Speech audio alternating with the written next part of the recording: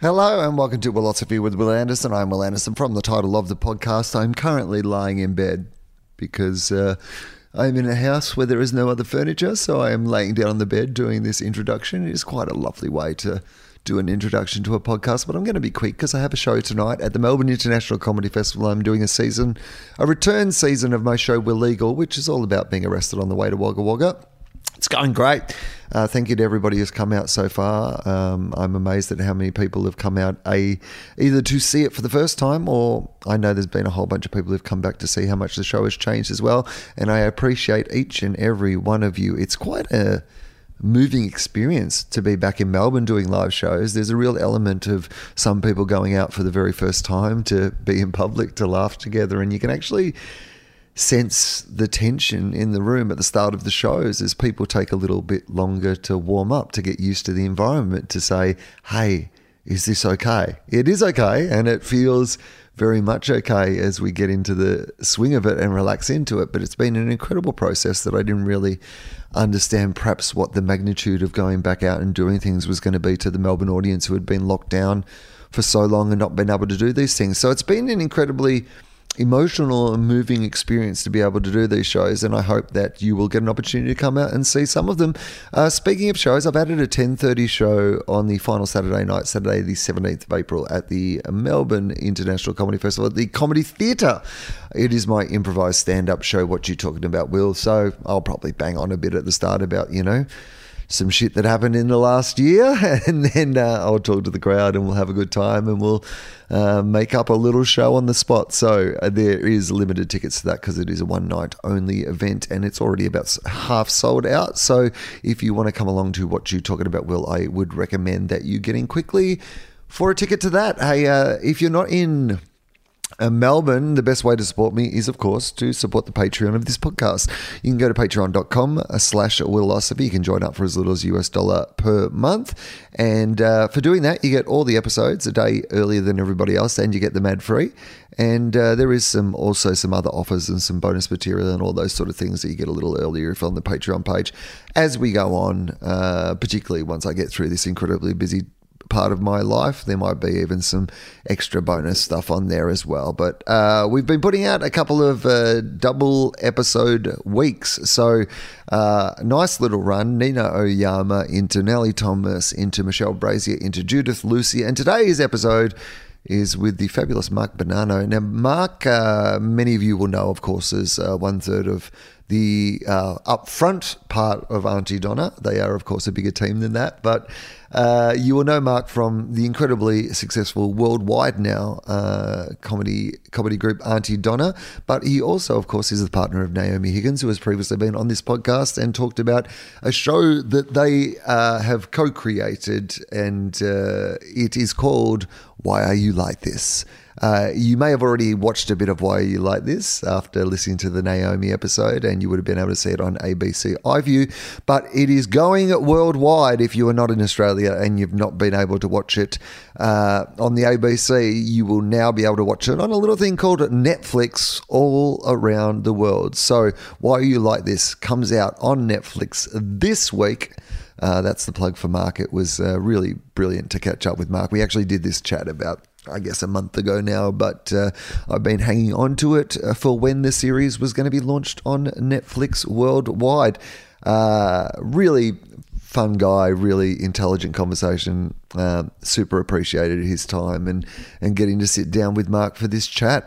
What else? I have a bunch of other podcasts. One's called Tofop. I do it with my friend Charlie Clausen. We've been doing it for nearly 11 years now. You can find that at tofop.com. There is a spin-off to that podcast, which features either Charlie or myself talking to somebody else. It is called Fofop. And so Charlie recently spoke to Adam Zwar, which is a really excellent chat. And my latest episode is up there with Daniel Sloss, which is always worth checking out when Daniel Sloss joins me on Fofop, but I have a bit of a news to drop on him in this episode that I think you'll really enjoy. If you like the game of AFL, or if you like AFL adjacent chat, we have a podcast that is called Two Guys, One Cup, an AFL adjacent podcast. We're not talking specifically about football much at the moment because Charlie's team's not going very well and I don't want to rub it in. Well, maybe I'll want to rub it in a tiny bit, but not too much. So I think that's all the plugs. Make sure you check out Mark's show. Make sure that you come and see me during the Melbourne International Comedy Festival. Oh, I would recommend going seeing a whole bunch of Philosophy guests. Kirsty Weebeck, who's been on recently, is doing a fabulous show. Michelle Brazier, of course. Again, an episode that I keep telling you about, Anna Piper Scott, where only through my fault is that episode not up already. So I would highly encourage that you go and check out Queer and Present Danger with Anna Piper Scott. It's one of those ones where if you've heard the interview, you definitely want to go and check her out. And I feel really pissed off that you haven't been able to hear the interview, but I just have not had the time or the capacity to be able to record my side of it. I am hoping to do it in the next couple of days, which is the thing I've been saying for weeks now. So we'll see how that goes. But in the meantime, please enjoy this episode with Mark.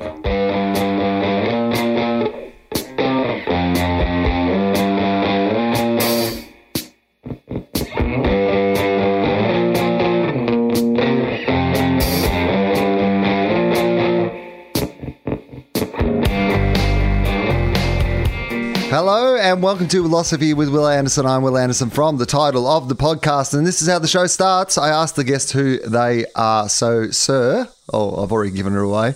Everyone knows already. It's such a weird conceit that I have at the start of this show, because at the start, this show was called Willosophy. And then I stopped doing it for long enough that iTunes decided that I wasn't allowed to log into the Willosophy account anymore. So I had to start a whole new account, which was a Willosophy with Will Anderson. And then I over-explained that. And then I came up with this convoluted fucking introduction. And everyone knows who it is anyway. My face is on, isn't the thing, James my face. I paid James Fosdyke a good amount of money every week to put your face out there with a quote from the episode. But anyway, this is the convention. So who are you? I am Mark Samuel Bonanno. That's my name at the very least. And I'm a writer and a performer. I would say. Yeah, well, I think other people would say that as well, but I'd like to know what you would say. It's nice to have you here, Mark. Thank you very much for doing the show.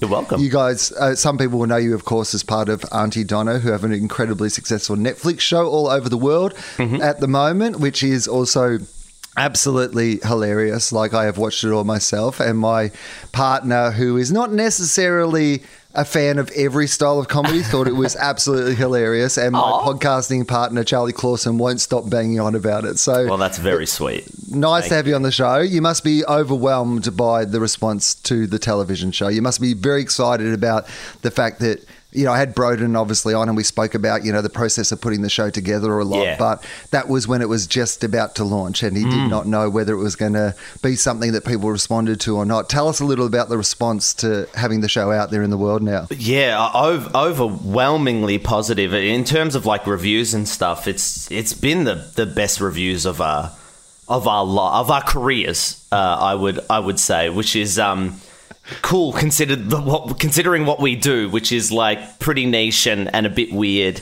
and like some of the things that people have said has been very life affirming, or like very affirming in like that show that we made is so unequivocally our voice, and that's the thing I'm the most proud of. And the fact that people have seen that and heard that and have responded to it positively, and things that have been said like how uniquely Australian it feels without bashing you over the head that it's Australian. You know, it just feels like naturally Australian, even though it was filmed and it was made in LA and most of the guest stars are American or international. Like, it feels uniquely Australian, and that for me was like a huge compliment, because I don't know if that was anything we specifically set out to do. We just wanted to be ourselves and do it in our voice, and that came across, which was really big.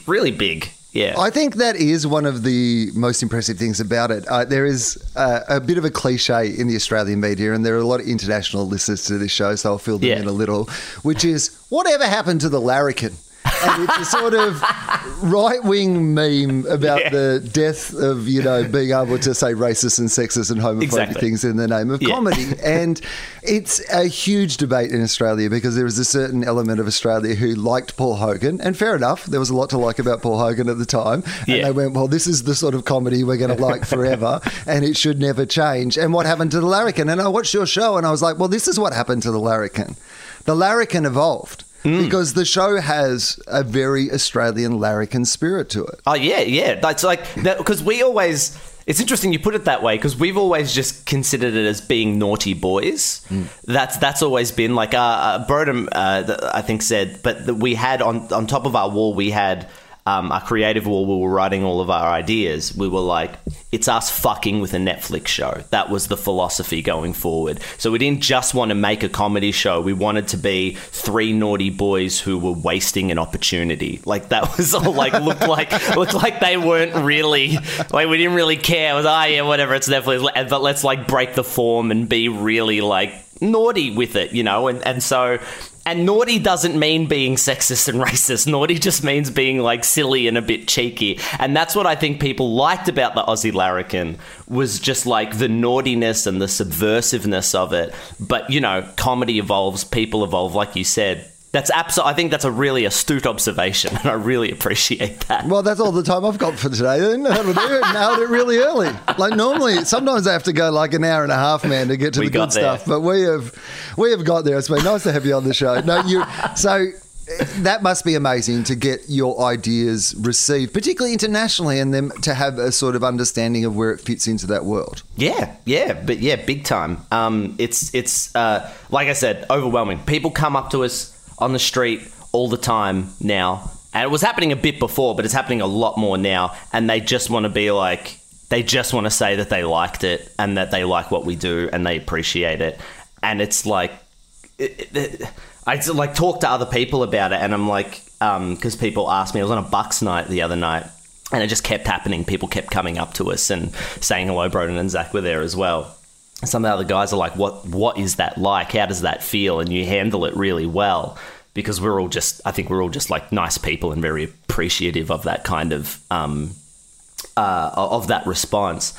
And it was like, just imagine, like, you have your job and you go and you do your job, and then when you're not doing your job, strangers come up to you and just want to say, hey, you're really good at your job.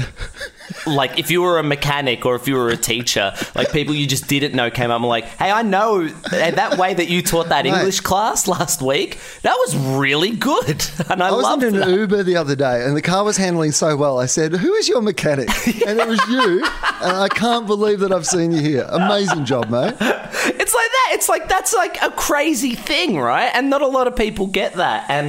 And all of us are really, really appreciative and quite overwhelmed by it. Appreciative and overwhelmed is the words of the day for me in terms of the way the show has been received.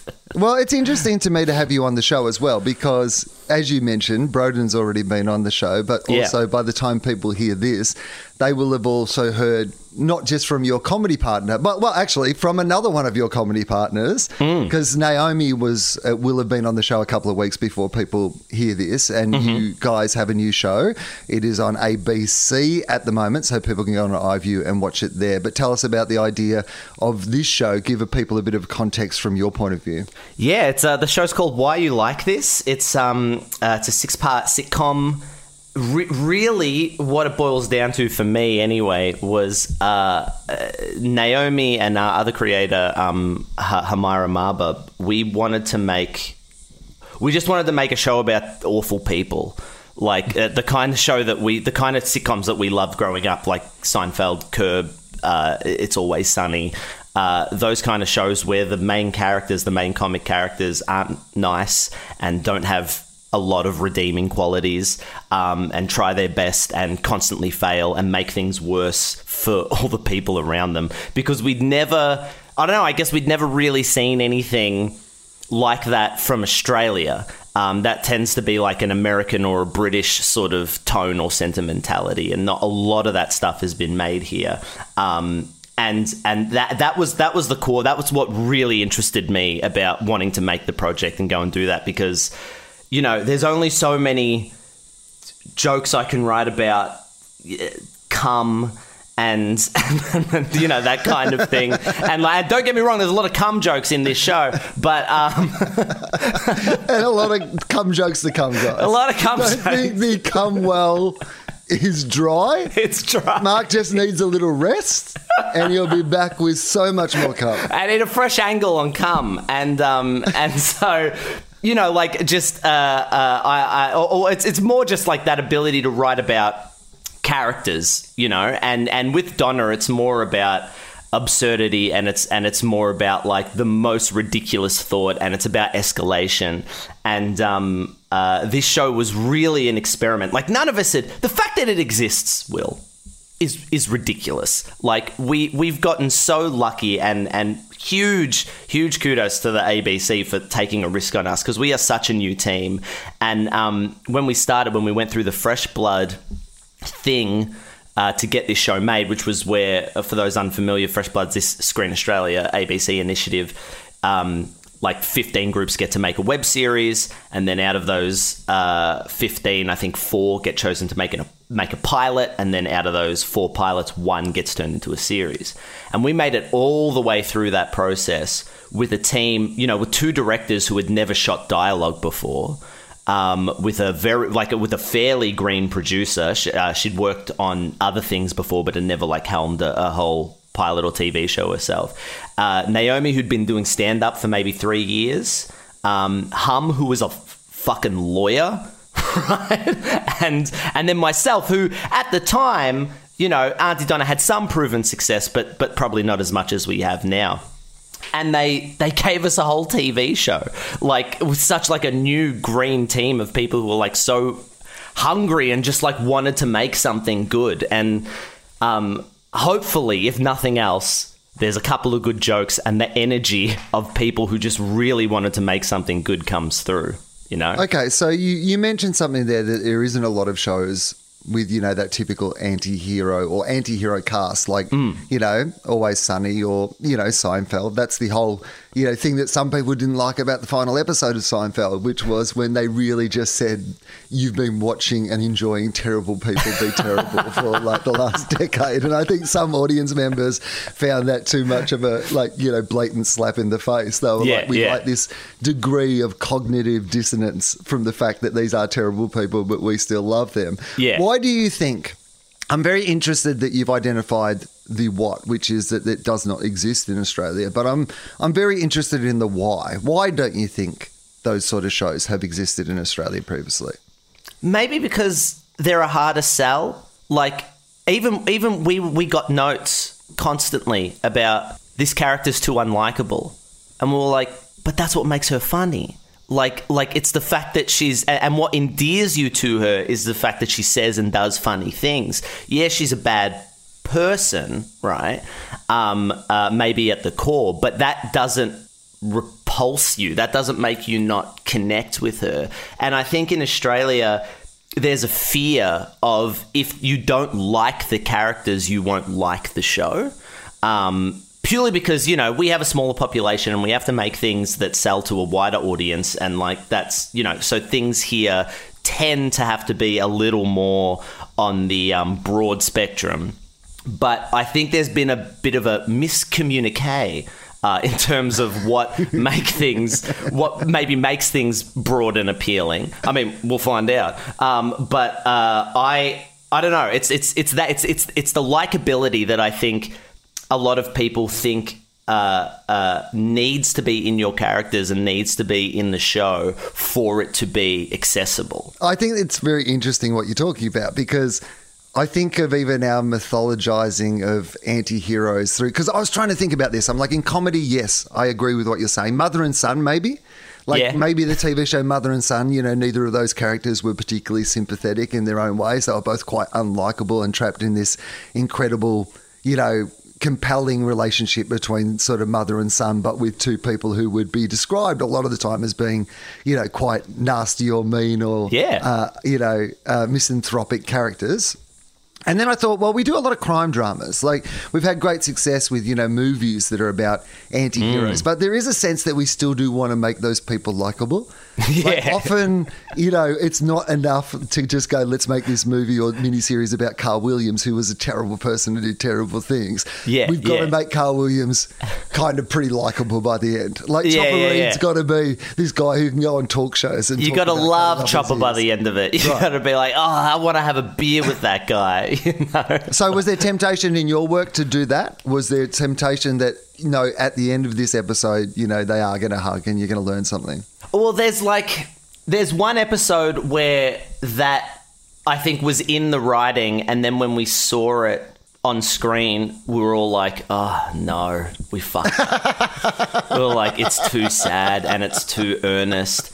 I despise earnestness in comedy, right? Like, if something is earnest in comedy, I'm like, fuck off, you're not making it. It's why I personally, and this is no disrespect to anyone else, it's why I never got into Friends, because Friends is so earnest. There's so, like, there are times where it's like, but we were on a break. Yeah, I get it, man. Like, and I've watched it all, and I've watched it all a lot, and it's not for me. And there's a moment in this show where it gets a little earnest, and it's still something that I'm like not happy with as a writer and a creator, but it's in there. It was a bit of an accident, but I would say for the most part we were fighting against it, like not really ourselves, but I think from some of the people higher up, which was fine, because, it's a new team. A lot of us were collaborating for the first time, and getting on the same page was a journey, in terms of this is the tone and this is what we want the show to be.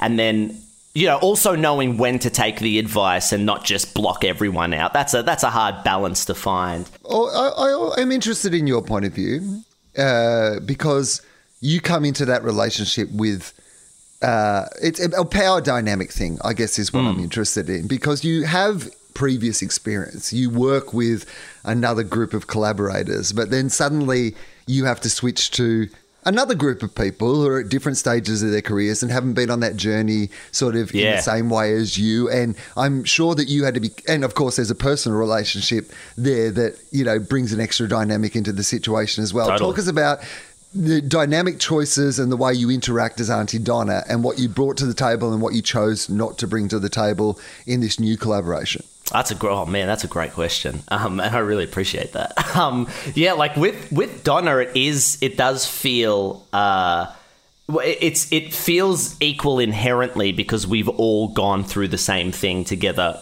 all for like 9-10 years, however long it's been that we've been doing stuff.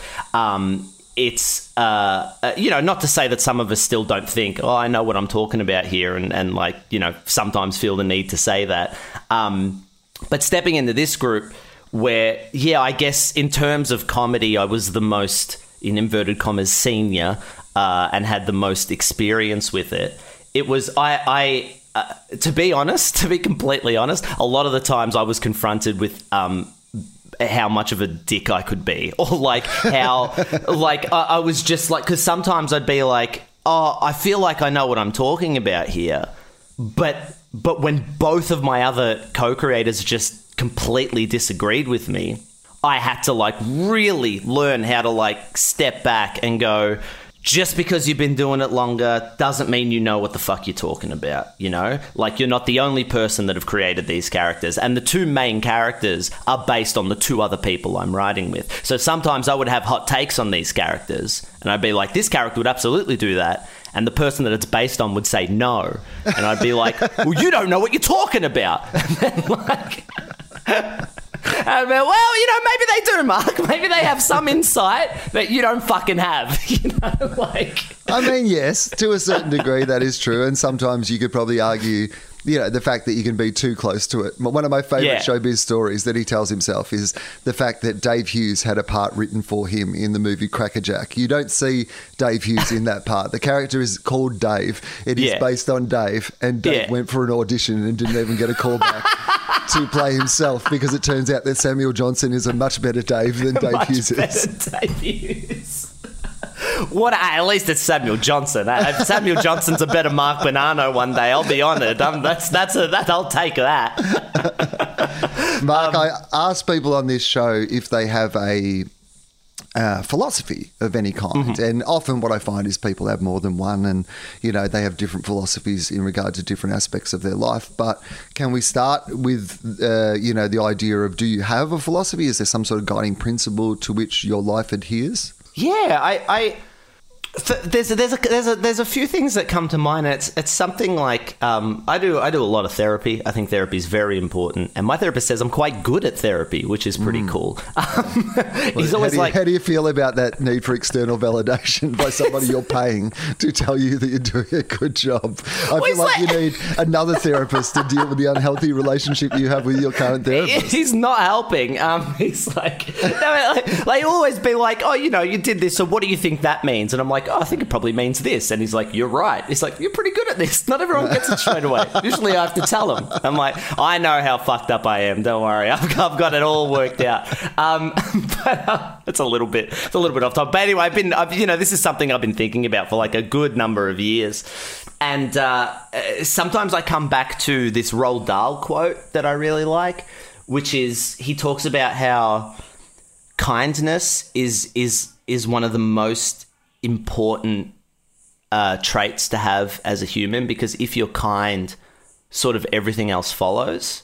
If you're just at your core a kind person, then generosity sort of comes with kindness, and empathy comes with kindness. But empathy is the biggest thing for me. I think I really like to live my life, or I want to live my life with a very big sense of empathy. I think I am naturally quite empathetic. Sometimes that can lead to negative things like naivety, and sometimes I can have myself taken advantage of because maybe I'm too empathetic. But that's sort of where it's led to me, is like, if you're empathetic, I feel like everything else follows. Kindness and empathy are very big for me.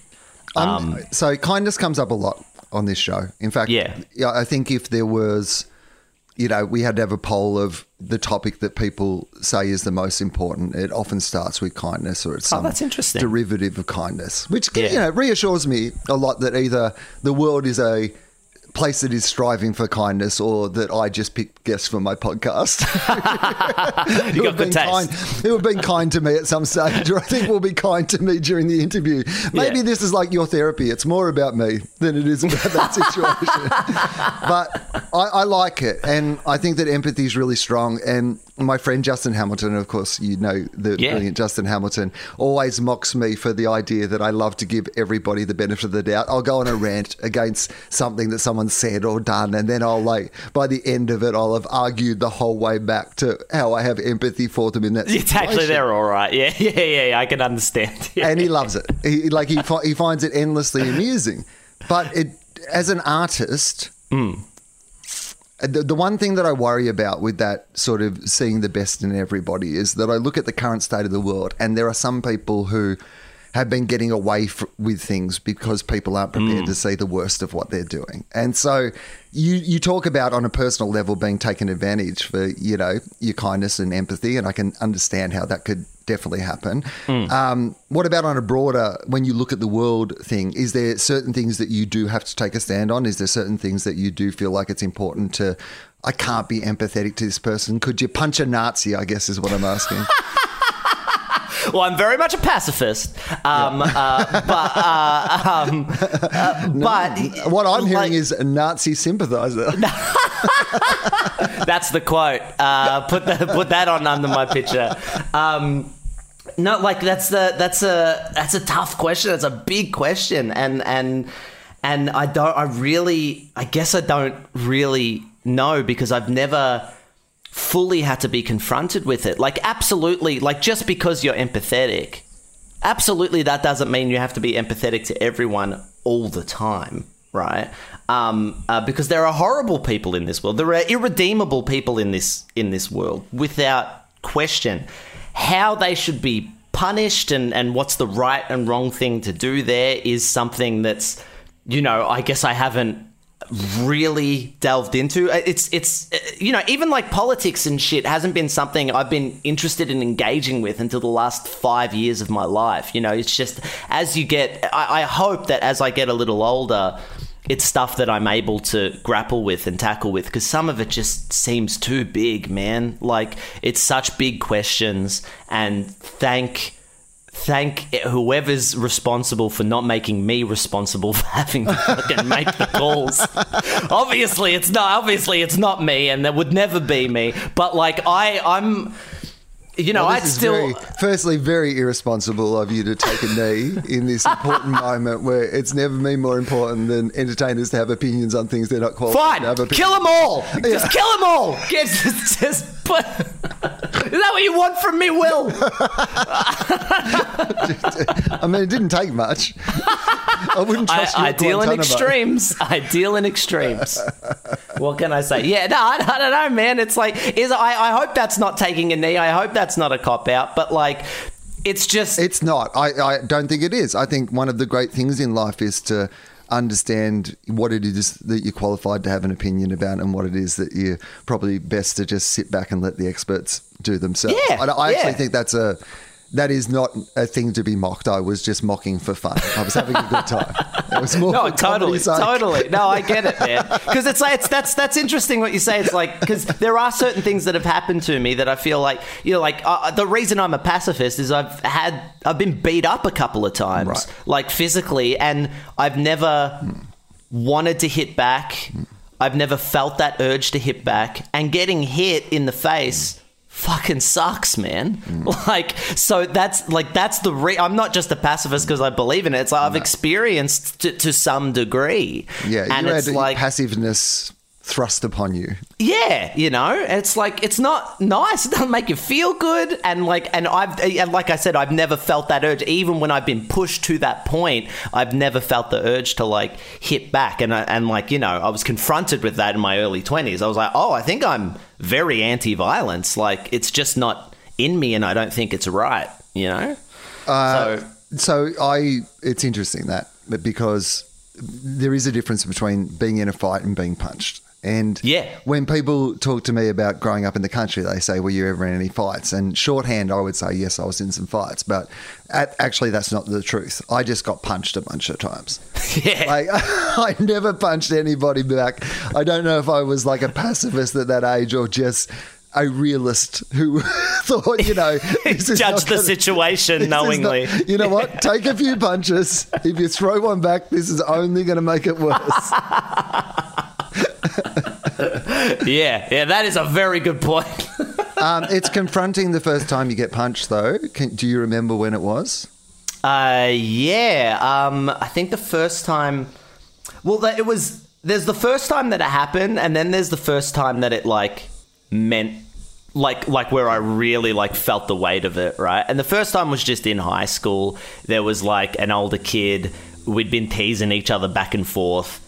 I thought we were just joking. He took it a little more seriously, met up with me after school, and then just like hit me in the face and ran off, right? And that was like a shock, but it didn't hurt, right?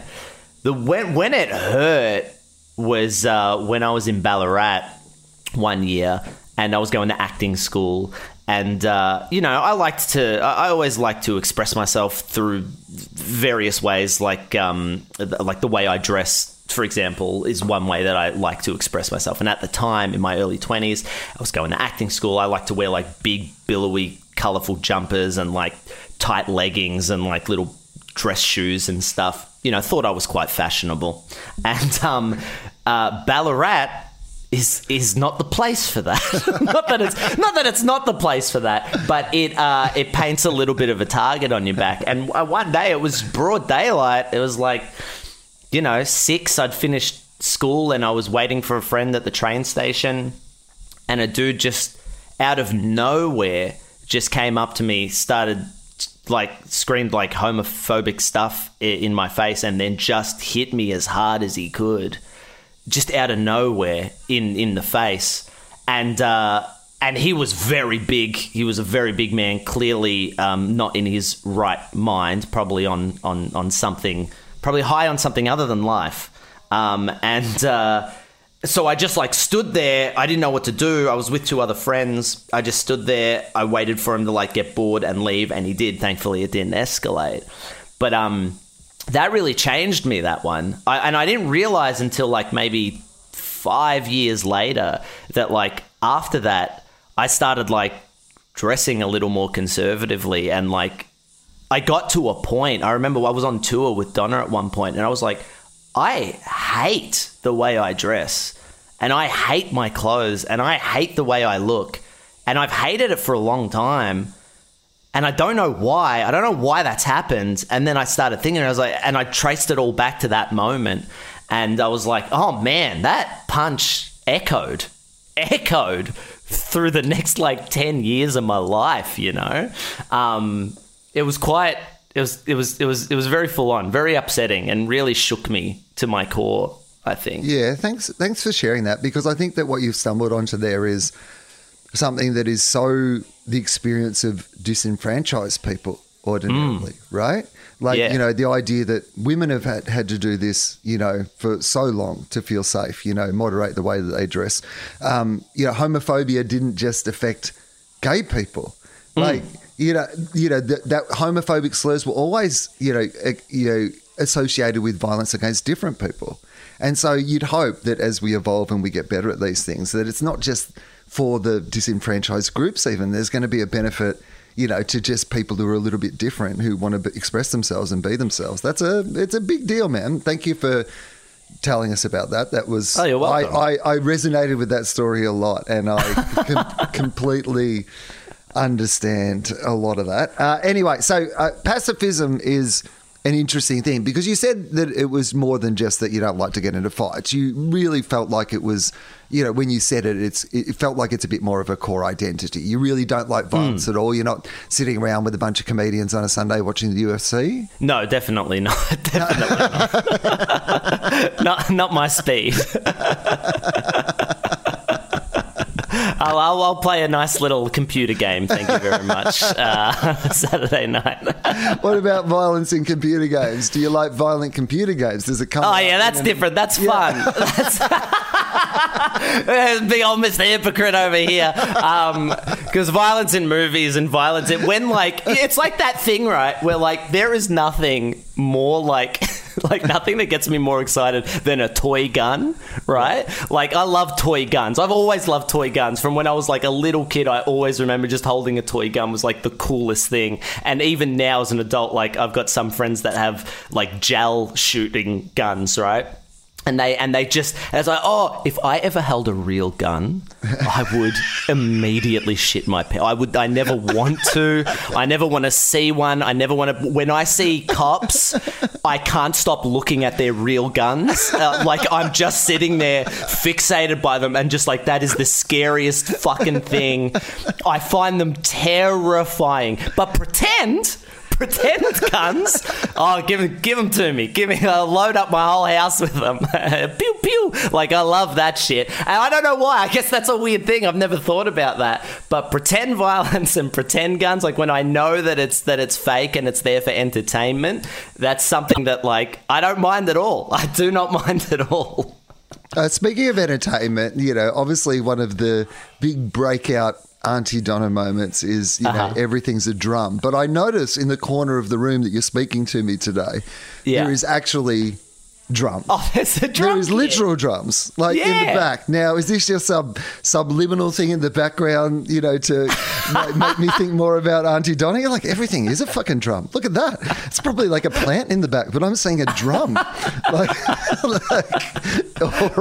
Or are you playing the drums? What is going on? I in my desperation when isolation started in like March 2020, whenever it was, I found that my body was so needed.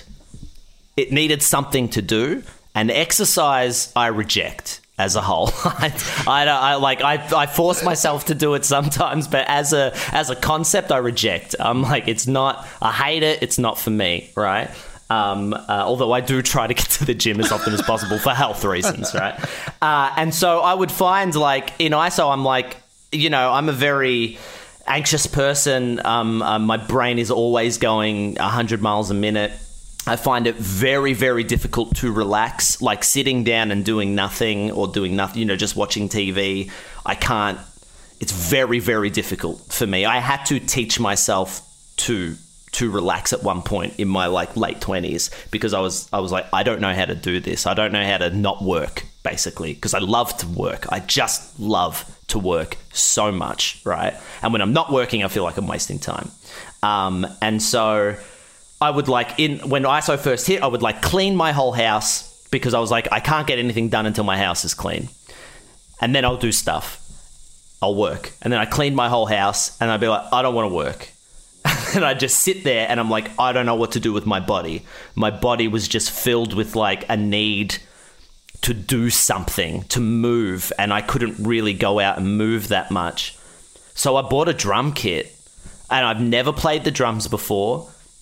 I love music. Music is like the number one thing outside of comedy that I don't even know if I'm that obsessed with comedy. I do comedy for a living and I love the form and the art of it, but music is like the thing that gets me up in the morning a lot of the times, right? I have to listen to music every single day and it affects my mental health if I don't, right? I'm sadder when I'm not around music. And so I've always loved it. I've always had a need for it. I was in bands growing up, but I was a vocalist. And so I'm going to teach myself the drums. I was just like, fuck it. I'm going to spend some money and I'm going to teach myself the drums. So I bought a drum kit and now I play the drums every day. I've never had a lesson, so I don't really know if I'm any good, but I love the drums. I love playing the drums, man. Okay, so there's so much I want to unpack in that, which is... Yeah, sorry, I went real out. Mate, it's a long podcast for a reason, and it's great. And also, some of it was really close to home, including the fact that today I've got a bunch of podcasts to record, interviews to do, and I know that on a day when I'm doing a lot of those, that I can't be in between working on the other project that I'm working on at the moment because it's at my computer screen. It takes a lot of my energy. I'm really tired after like working on the thing that I'm working on. Like it's not a good energy to go into like an interview or a podcast, but the podcasts don't take up all my day. So literally this morning I was like, you know what I'm going to do today? I'm going to clean the house. I can't do any quality work before I clean the house. So that was very true to home. Yeah, and then the other thing was this desire to work all the time. I mean, you're talking to a guy who has 4 separate podcasts. So, you know, like I have an entire imaginary radio station. I'm doing something that nobody is really asking me to do. People are barely paying me to do. And yet I can feel compelled to do it all the time. And I'm 47 years old now. So I've done a comedy festival show every year for the last 25 years. I like to work too. I find work really fulfilling and really exciting. Yeah. How do you not let it be everything in your entire life, though? How do you make sure that, you know, like, because obviously the amount of work you're putting in also is being rewarded at the moment. Part of the reason that Aunty Donna is, you know, becoming so successful is that you guys put in so many years of being prolific and coming up with new material and treating it like it was a full-time job even before it was a full-time job. And in the middle of this, you're writing this other show, you're doing this other show, you're thinking about the other things that you want to do work-wise. How do you make sure that there is a life, when you decide that you don't want to work all the time, that there is still a life left around it and things that you can do? Yeah, it's a hard one. It's like, I mean, it's all about balance, but sometimes, like, man, like, because Why You Like This and Big Old House of Fun were sort of made at the same time. So I remember, like, at one point I had a 21-day streak of writing and creating every day without a break, without like one day off. So it would be like, and there'd be weeknights in that as well. So it would be Monday to Friday with Aunty Donna and then maybe a weeknight with Why You Like This and then the weekend as well on Why You Like This. And that was even while we were in LA shooting the show and making the show. It was just a constant thing. And the best thing for me is a little bit of a cop-out, but the best thing for me that's kept it in balance is the fact that my partner Naomi is a very social person. She loves being social.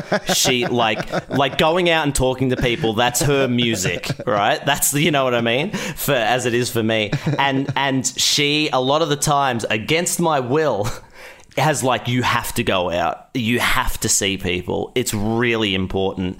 And it didn't hit me until last year how important that was. I would often just be working so much and not seeing people and being like, I don't have this time to see people. Like if I've worked, 10 to 5 a whole day writing, creating, and I get home, I just want to zone out. Like, I just want to play computer games. I don't want to see anyone. I don't want to do anything. And when we were doing that in LA, we had a lot of people, when we were making Big Old House of Fun, we had a lot of Aussies coming in and out of LA. And Naomi was with me, and she was going out like most nights to hang out with people. And I was like, all right, well, I'll go too, because there's nothing else to do. I don't have my little creature comforts here in LA. And I realized, one, it's possible. Like, I'm just, like, I might feel a little tired, but that doesn't mean I can't work a whole day and then go and see someone and be sociable and have a conversation that's fucking not about work. I can do that on a weeknight, right? And that was huge for me, because I was like, this is making me feel good. Like, I like seeing people and being around people. And so what I've realized is the way that I find the balance is I force it. I have to force the balance. I have to not allow myself to go, I'm tired, so throw in the towel and do nothing and see no one, because it's so easy to do that. And so easy to do that night after night, and then it turns into a week, and then it turns into a month, and you haven't seen or talked to any of your friends or your family, I force myself. That's how I do it. Long story short. I want to talk about music, because I love talking about music on this podcast. But let's talk about your personal journey with music, being in the bands first. Oh, yeah. And then we'll get to music in general. Now I'm excited. This gets me giddy. So like the band thing for me was just purely, again, I had no musical talent. I would say I still don't have a lot of discernible musical talent. Maybe I have a little bit of rhythm in me. But I just loved, like, I grew up at a time where I got to witness the rise and fall of nu metal, right? Like, I was right there when it hit big, when like rock sort of was dying, and then nu metal came in and that took over. And then I got to see it crash and burn and die a horrible, horrible death as well, right? And I was there for all of it, right? Nu metal is not a dirty word, in my opinion, right? And I was so obsessed with Slipknot, their first record, the first Slipknot record, just enamored by it. Like, I'd never liked anything as much as I'd liked that before in my entire life. Like, music was there. I grew up with the Beatles, like a lot of best ofs and stuff that my parents introduced me to. So I loved like the 60s and the 70s, a little bit of the 80s. Like, that was all stuff that was in me, but I'd never loved anything until that first Slipknot record. And I'm not lying when I tell you it's all I listened to for 12 months of my 12-year-old life. It is the only thing I listened to, right? I burnt that CD out like you would not believe. And so being in a band was just, I didn't know what to do with the passion. I didn't know what to do with how much I loved it. And so I was like, there were a couple of other guys. There was a free dress day at school one day, and a couple of other guys turned up, and they were wearing like Cold Chamber and like Slipknot and Korn t-shirts. And I was like, oh shit, I didn't know these guys were in the metal. So I started talking to them, and they were like, we're in a band and our singer sucks. And I was like, oh, I'll sing. Never sung before in my life, never done anything before in my life. I just wanted to be a part of it, right? So they're like, all right, come down. So I went down, and then I started screaming for the first time, and I didn't know what I was doing, but because I wanted to do it so bad, I could do it. And I could scream really well. Like, there was a period in my life where I just had the most incredible, like, metal, like, high-pitched scream, right? And because I was doing it wrong, after about 4 years of doing it, I just, like, destroyed my voice, unfortunately. I wish I'd learned how to do it better. But purely out of a will of wanting to, of pure want, I did this thing. I was like able to like manipulate my voice and use it in a way because I wanted to, and for no other reason, because I just didn't know what else to do with all this energy I had inside me, I mean, that's cool in itself. I think that, what we are capable of just to overcome, what our physical or, what our limitations we have placed on ourselves just because you desire it so much is totally. There is, I mean, obviously the human body and the human brain, are capable of things beyond what we're using them for at the moment. But it's little moments like that that actually give you a practical insight into that. So Yeah, okay, so tell us about those bands. What was it that you responded to in particular about that style of music? Was it the aggression of it? Was it the sound of it? Was it the lyrical content? What was it that just made you love it? It's that pure energy. That first song, that I still remember it so clearly. The opening track, right? It starts with like a little DJ thing, but the first like piece of music on that first Slipknot record called "Sick," it just feels like they're tearing the room that they're recording it in apart. It's just a smashing. It just hits you, and it hits you in your gut, and it makes my eyes want to pop out of my fucking head, man. Like it shakes me still to this day. It shakes me when I hear it. Right? It's the rhythms, like it's so fast. I'd never heard anything that fast before, where it was just like ba ba ba ba ba ba ba ba ba ba ba. Like there's just something about that. It just punches you in the fucking face. And I'm a pacifist, but I liked that. I like to get hit with that. And I guess when I was just like, I'm 12 years old and I'd never connected with anything before. And I don't know why, but it just wrapped me up. It kind of feels like a hug. In a lot of ways, it feels like a big metal to me. There's a lot of beauty in metal. There's a lot of aggression and there's a lot of screaming, but there's also a lot of like incredible melody in music. And one of my favorite genres of metal is melodic death metal, where they take like, very heavy, very fast kind of distorted sounds and mix it with like beautiful melody and clean vocals. Soilwork is one of my favorite examples of a band like that, right? And I love that because it feels like two different types of hugs. It feels like you're getting like crushed and squeezed like really hard, but then something quite gentle and nice and comforting, and uplifting.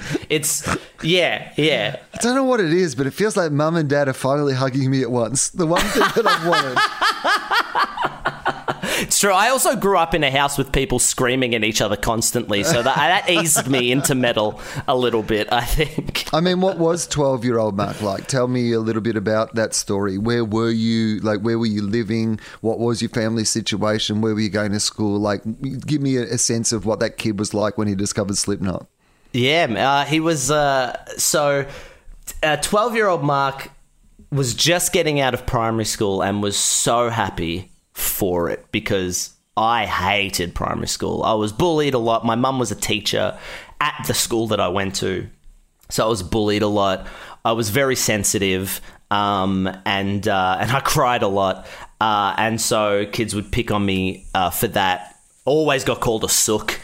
And it's like, you were being mean to me, and now I'm crying, and now I'm a sook. All right. I guess I'm a sook. It stayed with me for a long time. But like, I was very sad in primary school. And like very early, this is a bit dark, and I apologize, but like we like dark. Like I remember having suicidal thoughts as early as like 10, right? Just because I just hated school. I hated primary school so much. Like I had a few friends, but mostly socially, I didn't quite fit in. It just didn't work for me, right?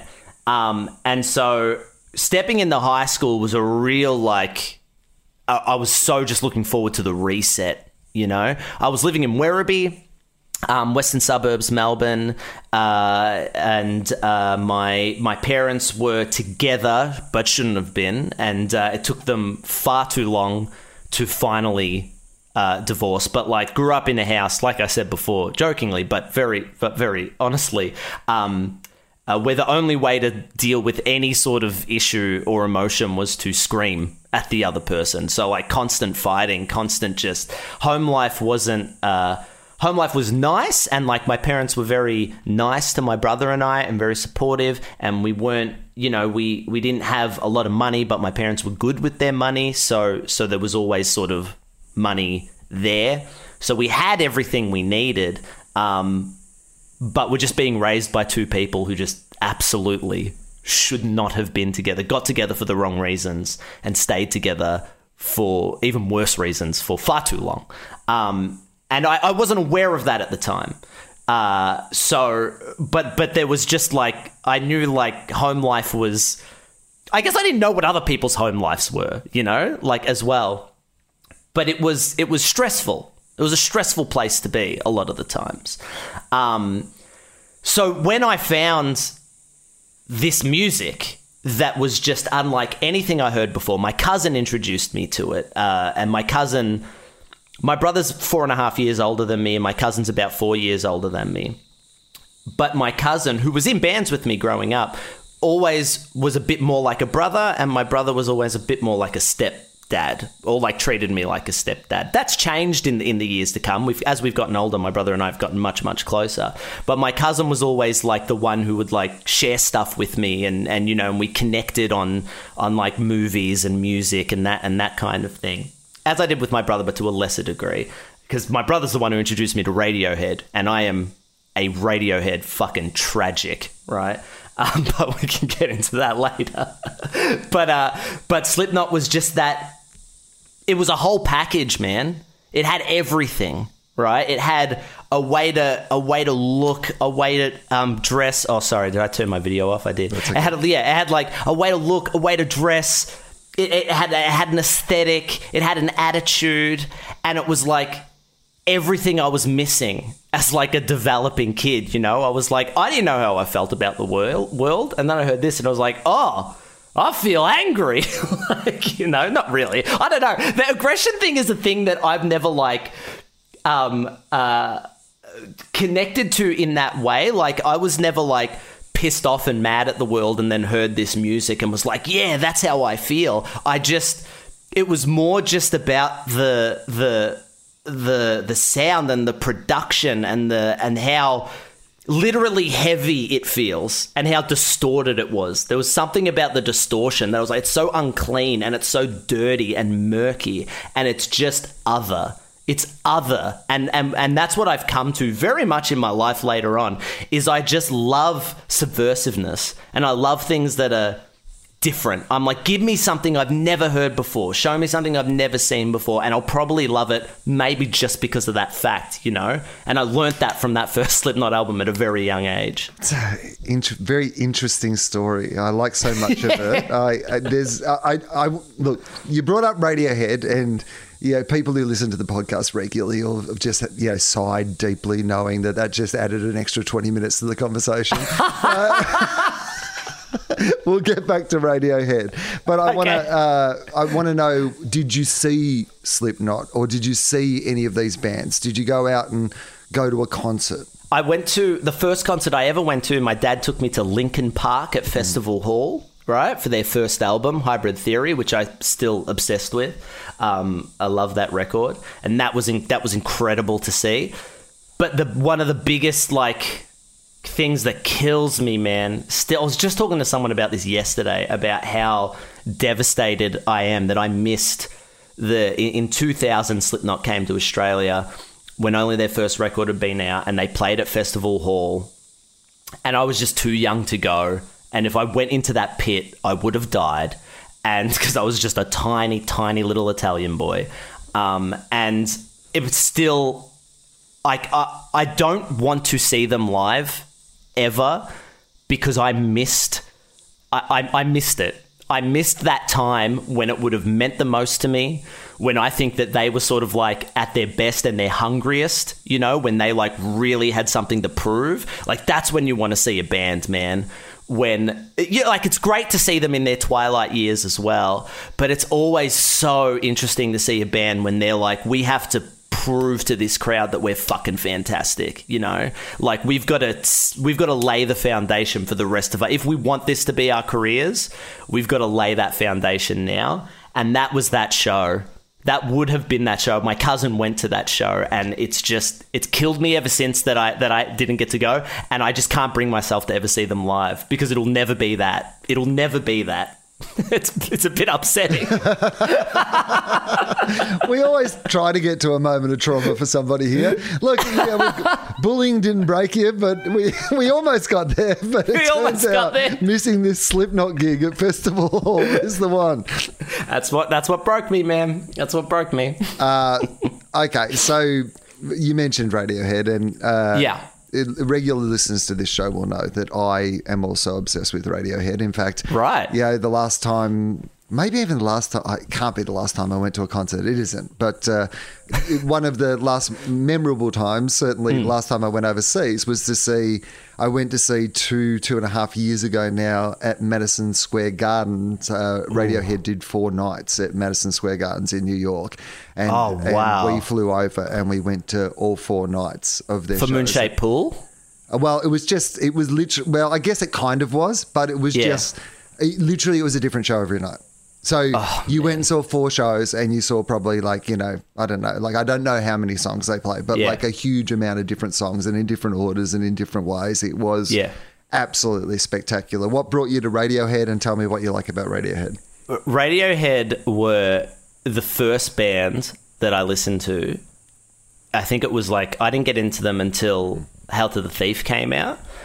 And it was the first time I'd listened to something that wasn't metal that I was equally as obsessed with or became obsessed with. And it was quite confronting because I was like, metal die for several years. And then I heard this and I was like, oh no, this is just incredible. And so at the point when I came into them, they'd already gone through their big musical change with, when Kid A and Amnesiac came out and stuff. So I went back to the start and sort of listened through.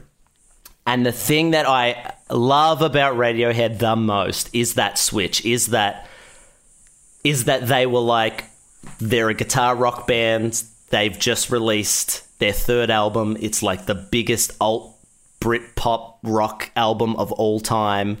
And then the singer has a mental breakdown and doesn't want to be a rock star, and then they just reset and they do something so different, but still at its core, completely and utterly Radiohead, and so their sound, and such an evolution of their sound, not just they didn't throw the baby out with the bathwater type thing. It's still so there, but just approached it from a completely different angle, and then continued to do that. That's what's incredible, is that they didn't just do it once.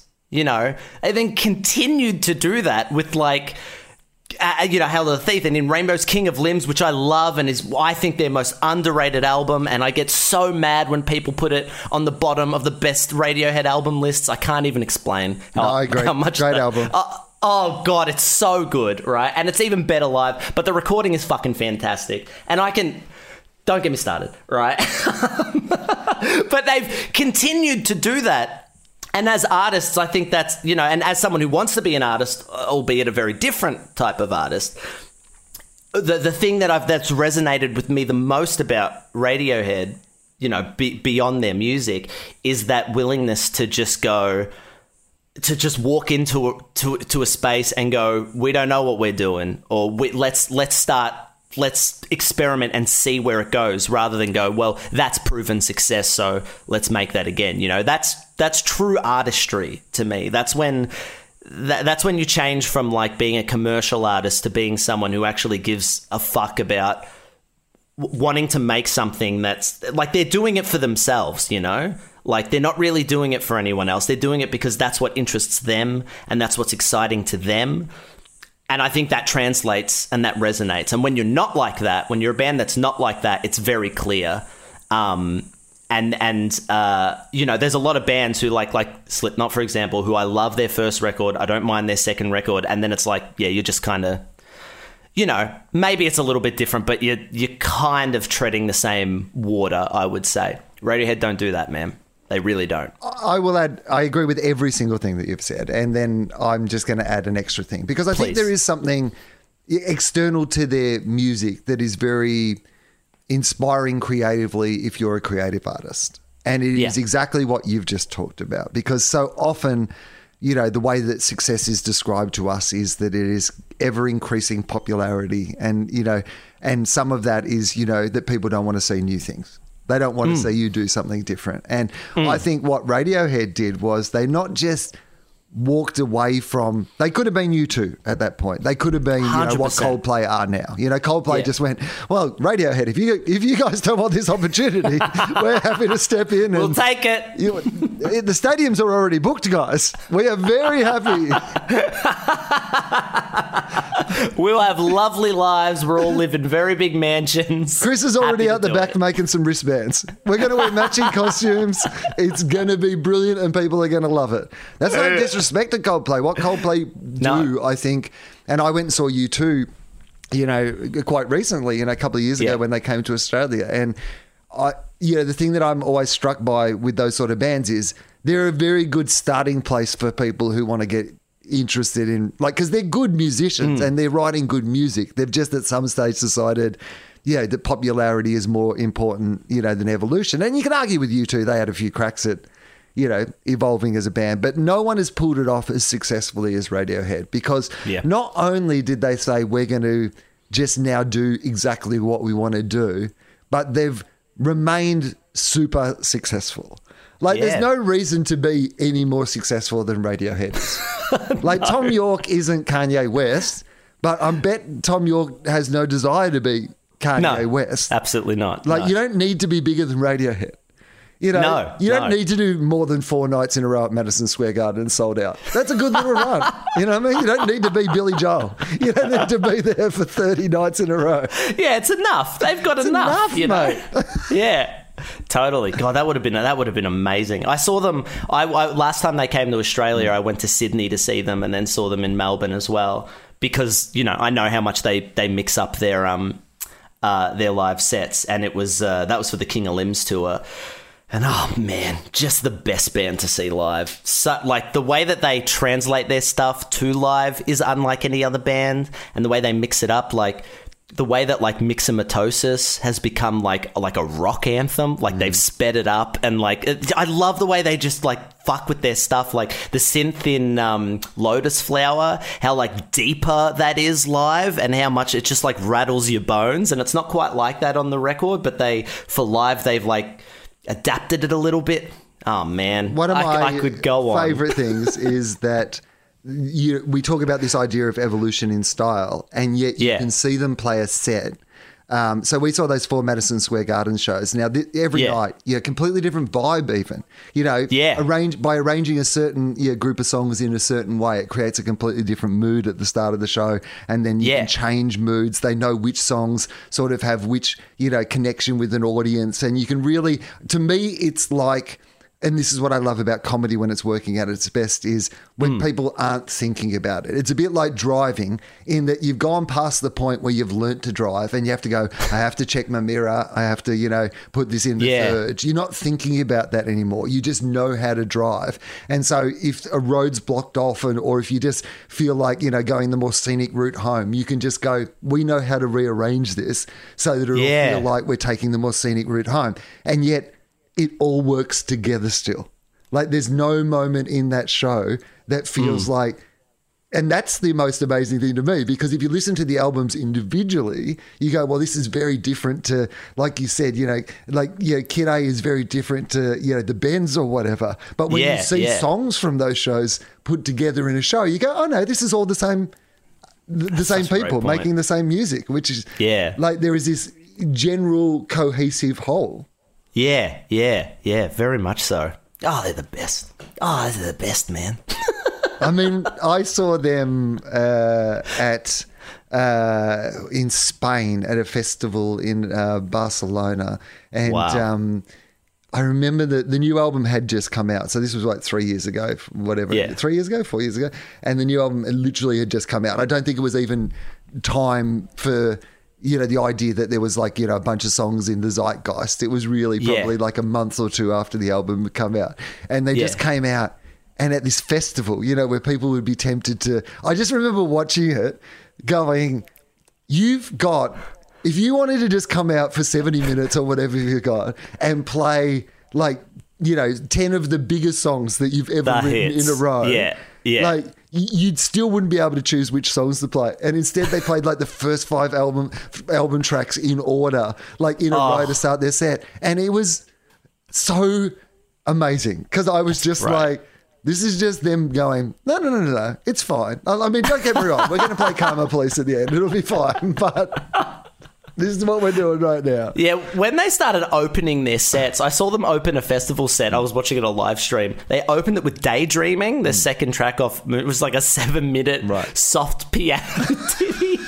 I was like, fucking you bold motherfuckers. That is just like so ballsy to come out with a 7-minute, there's no chorus in that song, and you're opening a festival set with it. I love you boys. I love you little Radiohead boys. You're my favourite. What's your favourite concert experience you've ever been to of any band? Of any band? Yep. The first time I saw Mike... Are you familiar with Mike Patton? Do you know Mike absolutely. Patton at all? I'm a big Mike Patton fan, but my partner is like a huge Mike Patton fan. Really? Like, I mean, to the point where we have... basically my reason to get through to next year is we have Faith No More tickets that have been, sitting around. I'm going to be there. Me too, baby. I saw Mr. Bungle 3 times live last year. I followed them around because they, hadn't released an album in 20 years. And these are my most recent memorable musical experience. But I'll get to the most important one because these are Mike Patton one. But yeah, Mr. Bungle were like, hey, we're doing shows again, and we haven't done anything for 20 years, and we're just going to play our first demo tape that's just thrash metal and nothing like we wrote it when we were 16 and shit. And my cousin and I somehow managed to get tickets to shows in LA, San Fran, and New York, and we followed them around for a week and just watched them play shows, and it was incredible. But one of the most memorable stills... By the way, I watched that. They filmed that show. They filmed a version of that show, which I watched quite recently. It was quite amazing. Yeah.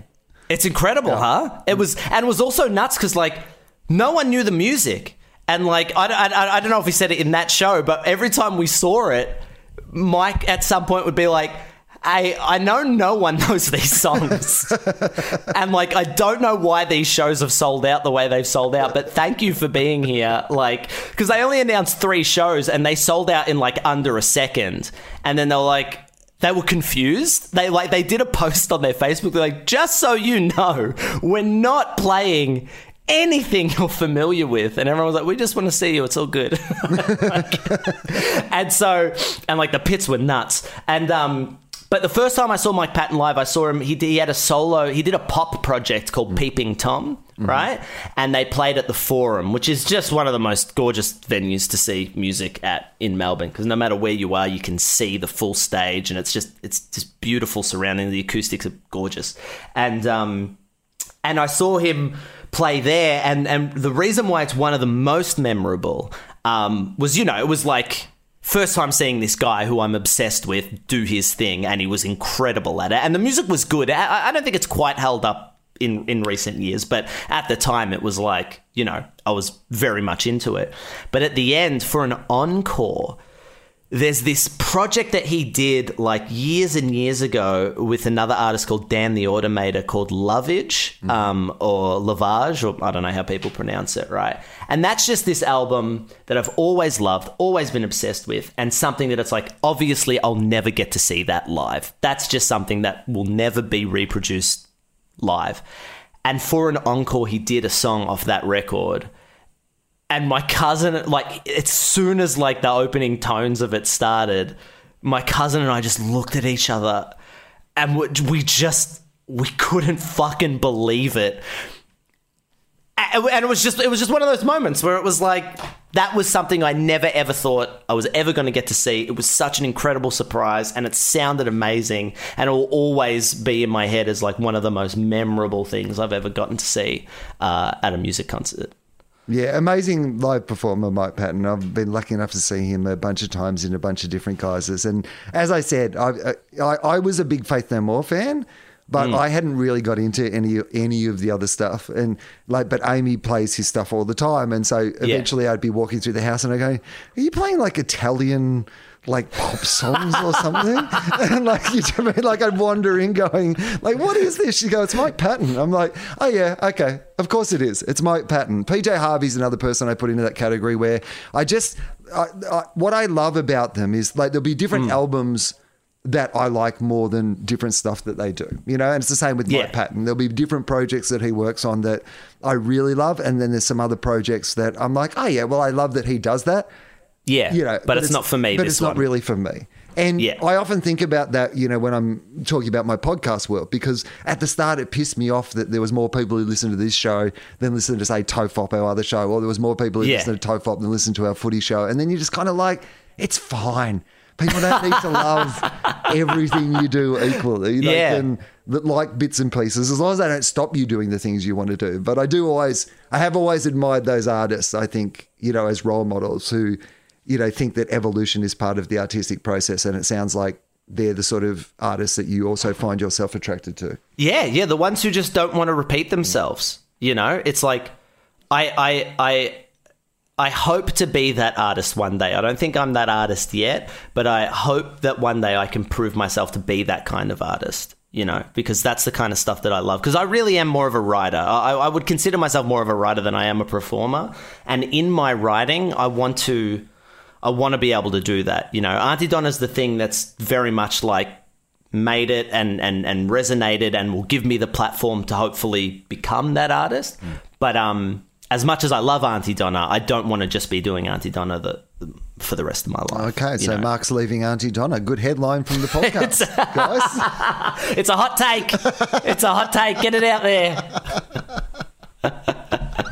I have some standard questions I like to ask people on this show. The first one being this: what do you think happens when we die?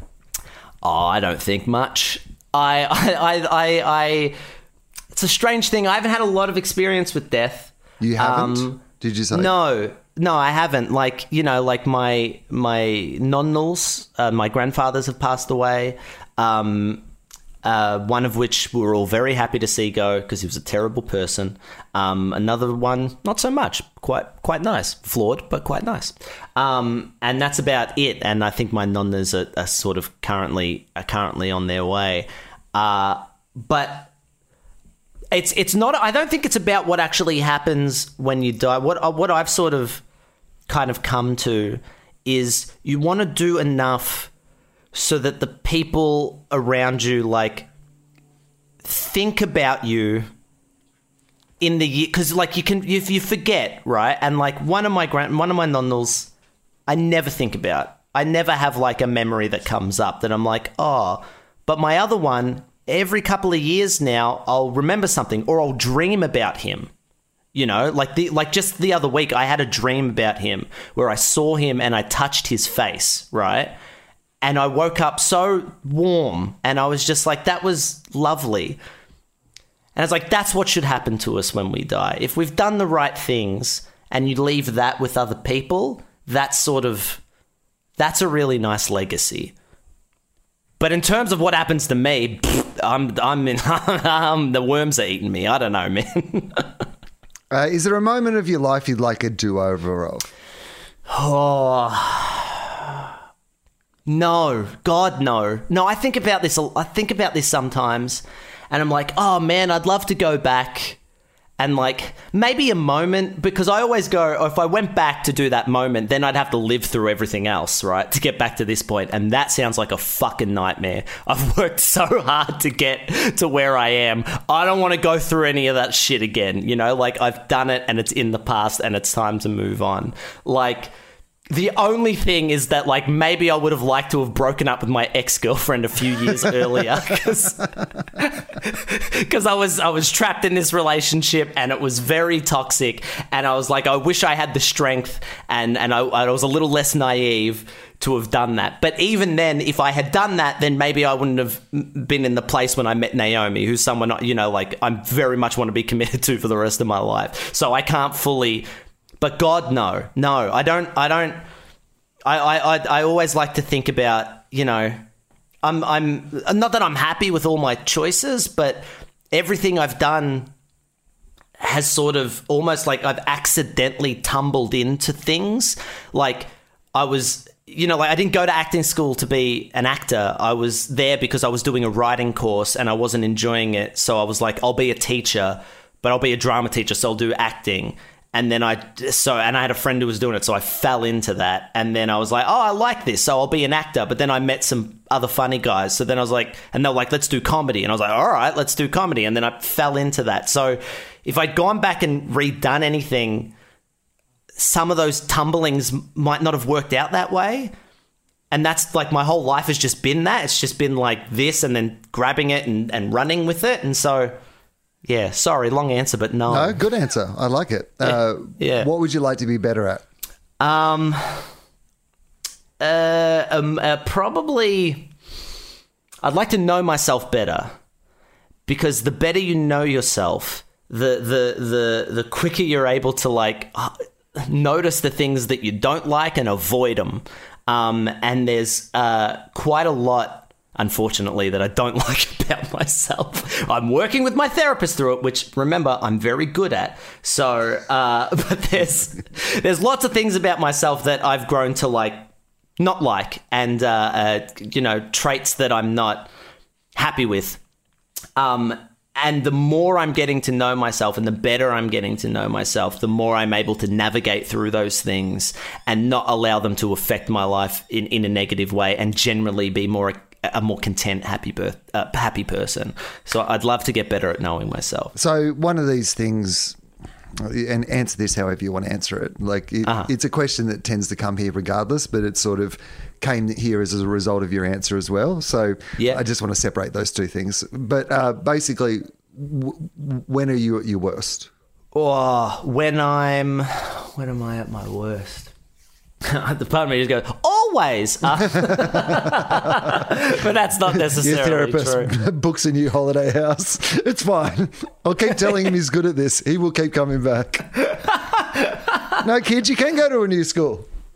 Yeah. I think I'm probably at the worst when I'm judging myself, because I tend to do that a lot, and a lot of the times that gets in the way. And it gets in the way of me being able to work and be a good collaborator, because when I'm judging myself, I often think other people are judging me, and then sometimes I assume the worst, and then sometimes that goes down a whole spiral. But when I'm not, and when I'm clear, and when I'm just taking things as they are, that's probably when I'm at my best, So. Yeah, it's interesting to me, because we started this conversation with you saying that one of the things that was most important to you was, kindness, empathy, empathy to others. And yet it feels like, the stumbling point here is showing that same sort of kindness and empathy to yourself. And you have cracked the great... Take that, great therapist. That is so what I'm saying is you're really good at podcasting. Come back again. No, but that's true. That is my thing, man, is self-kindness is very difficult. It's very difficult. I attribute it to the house I grew up in and the kind of people my parents were, and just the negative traits that I learnt. Not that they're bad people, but some of the stuff that they passed on and some of the stuff that I learnt was like there wasn't a lot of self-love. If you drop an egg, right, or you drop a plate of fucking pasta, the response that I grew up with is to call yourself a fucking idiot, right? That's the response. It's like, it's not just, it doesn't matter, which is the appropriate response for such an action. I grew up with and now have become the person that does something like that and then goes, well, you're a moron. Well, you have fucked up. You are nothing and you are pathetic. And then spiral.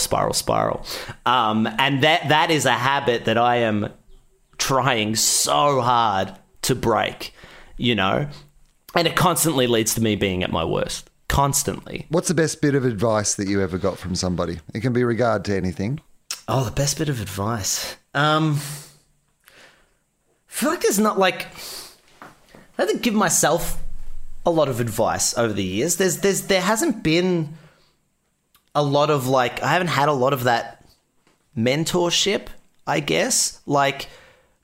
Because there's advice I'd really wish I'd gotten a lot of the times. There's times in my life where I was like, oh man, I feel like this person had the capability of telling me this and they didn't. I just wish someone in high school had said to me, hey, it doesn't matter if you're bad at this, because that doesn't mean you're going to be bad at everything, Because at high school, I wasn't very academic, and no one ever told me that was okay. I was only ever kind of looked at as well, that's bad. That's if you can't do this, that's bad. So I don't know. That's a shitty answer, man. But like, I can't. There's not a lot of those. I don't have a lot of those moments where people have been like, "Hey, you should do this," and it's worked out. Well, Maybe I don't think it's a shitty answer. For a start, it speaks to a lot of what we've already spoken about. But secondly, I think that what you've got to in answering it about the piece of advice that you wish you'd been given is an incredible like kindness and empathy that you show to yourself as a kid, because like, I think that is a message we could get a lot to people. It's my great frustration with education. And as someone who wanted to be a teacher, or at least considered being a teacher, I don't know what your opinions around education are, but I think that we do children such a disservice by just not getting them out of school with a love of wanting to learn new things, whatever those new things are. At some stage in your life, regardless of what you want to do, whether you want to be a mechanic or whether you want to be a teacher or whether you want to be like a comedian or whether you want to be, it doesn't really matter. You're going to have to learn how to do something new. And if we could get you out of this experience with a love of and an understanding of how to learn how to do something new, then I think that's a great gift. And so often we actually almost beat that out of people. You know, we tell them these are the only things that you're allowed to be good at. And if you're not good at these things, that you're not a valued member of society, which the rest of society, the rest of adulthood proves to be completely untrue. How many more examples do we need of people who did not fit into those type parameters, who have gone on to have very successful and rewarding lives, for us to just go, we should stop telling kids this completely demented story of what you need to know to be like it makes no sense. All evidence is to the contrary that this is a good approach to educating people. Yeah, man. That's a very good point. Is there one skill that you would love? We maybe have already touched on this, but if I could give you any skill, you don't have to do your 10,000 hours. You just immediately have this skill. What would it be? This might be too broad, but it's instruments. Yeah. Not because I want to write music. I just want to play the music that I love. Mm-hmm. That's what I love with drums, right? The amount of time, I know I can play Chop Suey, right, by System of a Down. I can play Reptilia by The Strokes, right? Just songs that, and I'm trying to learn Party Hard by Andrew WK at the moment, right? So there's just songs that I really love that, again, I just want to be a part of. And if I could, I don't think I could be happy. I think I would be at my absolute happiest if I was in a cover band and I could play whatever songs I wanted. And if there was an audience, fine. But really, I just want to, I'd love to be able to jam and again, not write. I don't want to do anything original because there are enough people that I love that are doing that stuff and they're doing it so much better than I ever could. I just want to be able to replicate. That would be sick, man. That would fill me with such a joy and a deep happiness. I remember seeing Metallica play at the Sydney Big Day Out one year, and I had seen them a couple of times already on the tour. And I'm not the hugest Metallica fan. I'm very interested. Yeah. They're obviously a very iconic band, and they do a pretty cool live show and stuff. But it's not, they're not in the kind of list of my favorite bands in the world. So by the time it was the second time seeing them, I was just sitting up in the stands, sort of, not down in the crowd at all, just sort of watching it, having a drink, talking to some friends. And then I immediately became obsessed with these two guys. And there were these two sort of, I guess, early 20s guys.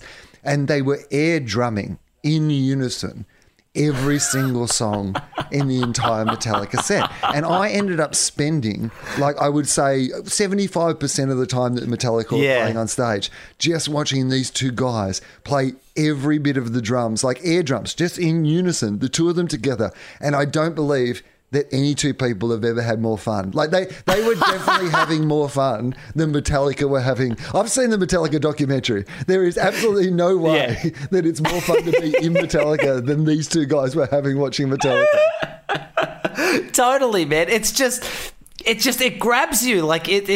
Sometimes it's not about wanting to be an artist. Sometimes it's just wanting to be as involved as you can in what someone else has created, to capture that feeling. This has been fun, man. One more question and then we're gone. But let's plug both of the shows again one more time. So Auntie Donna, people can find on Netflix, big old House of Fun. Mm-hmm.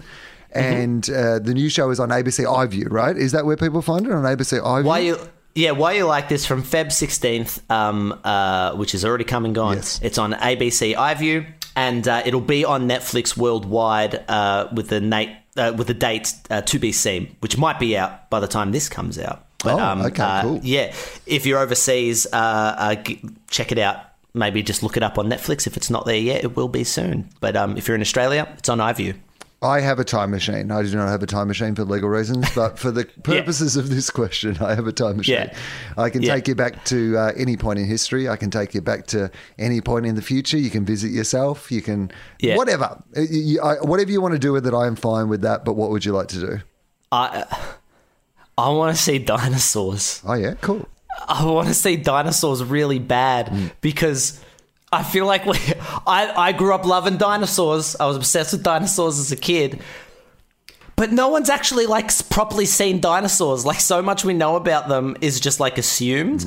And it freaks me out sometimes if I think about it too much. Just in general, like sometimes I think about fruit and I freak out because like, how did that, like what's going on with fruit, man? How is that a thing? How did that grow? How did like just this thing grows out of nothing and then it's delicious and we can eat it and it's sweet and it's really good for us and it's beautiful. Like, and that when I think about that and then I start thinking about life, it like melts my brain a little bit. I know that's a really dumb example, but it is a thing that freaks me out. And dinosaurs is another one of those things where it's like there was not us and there was like a whole nother thing. And now we're finding their bones in the ground and like we don't really know what they looked like. We're just sort of assuming. I'd love to be the only person who could come back and be like, oh, you got that right, but that's way off. That's not even close to what it's like. It would be, though, because essentially we think we all know what dinosaurs look like. Because there is a standard sort of definition now of what they've decided that particular creature would look like, and everybody goes off that template basically now. But as you said, it's like an identikit photo. It's like in those murder mysteries where you go, well, I guess that looks like the guy. He didn't actually have a mustache. I can see that. It was a shadow and you thought it was a mustache, but it wasn't really a mustache. It's and not it would actually. definitely be the same with dinosaurs. Oh, man, wouldn't that be sick to just come back and be the only one who knows? And maybe I'd keep it a secret. Maybe I'd just be like, I'd look at other people's work, experts in the field, and be like, oh, yeah, that's interesting. Close. It's interesting that you think that. It's interesting that you think that. I'm not saying... I'm not going to tell you exactly. And they start making the nose bigger, colder. Yeah, exactly. It'd be a real prick with that information. Take the kindness and empathy, throw that out the window, mate. Let's use this, to really just fuck with people. Mark's really changed his attitude since he saw the dinosaurs. Dinosaurs, man, that'd be sick. We're done, mate. Thank you very much for doing this. Thank you so much, Will. I had so much fun. That was awesome.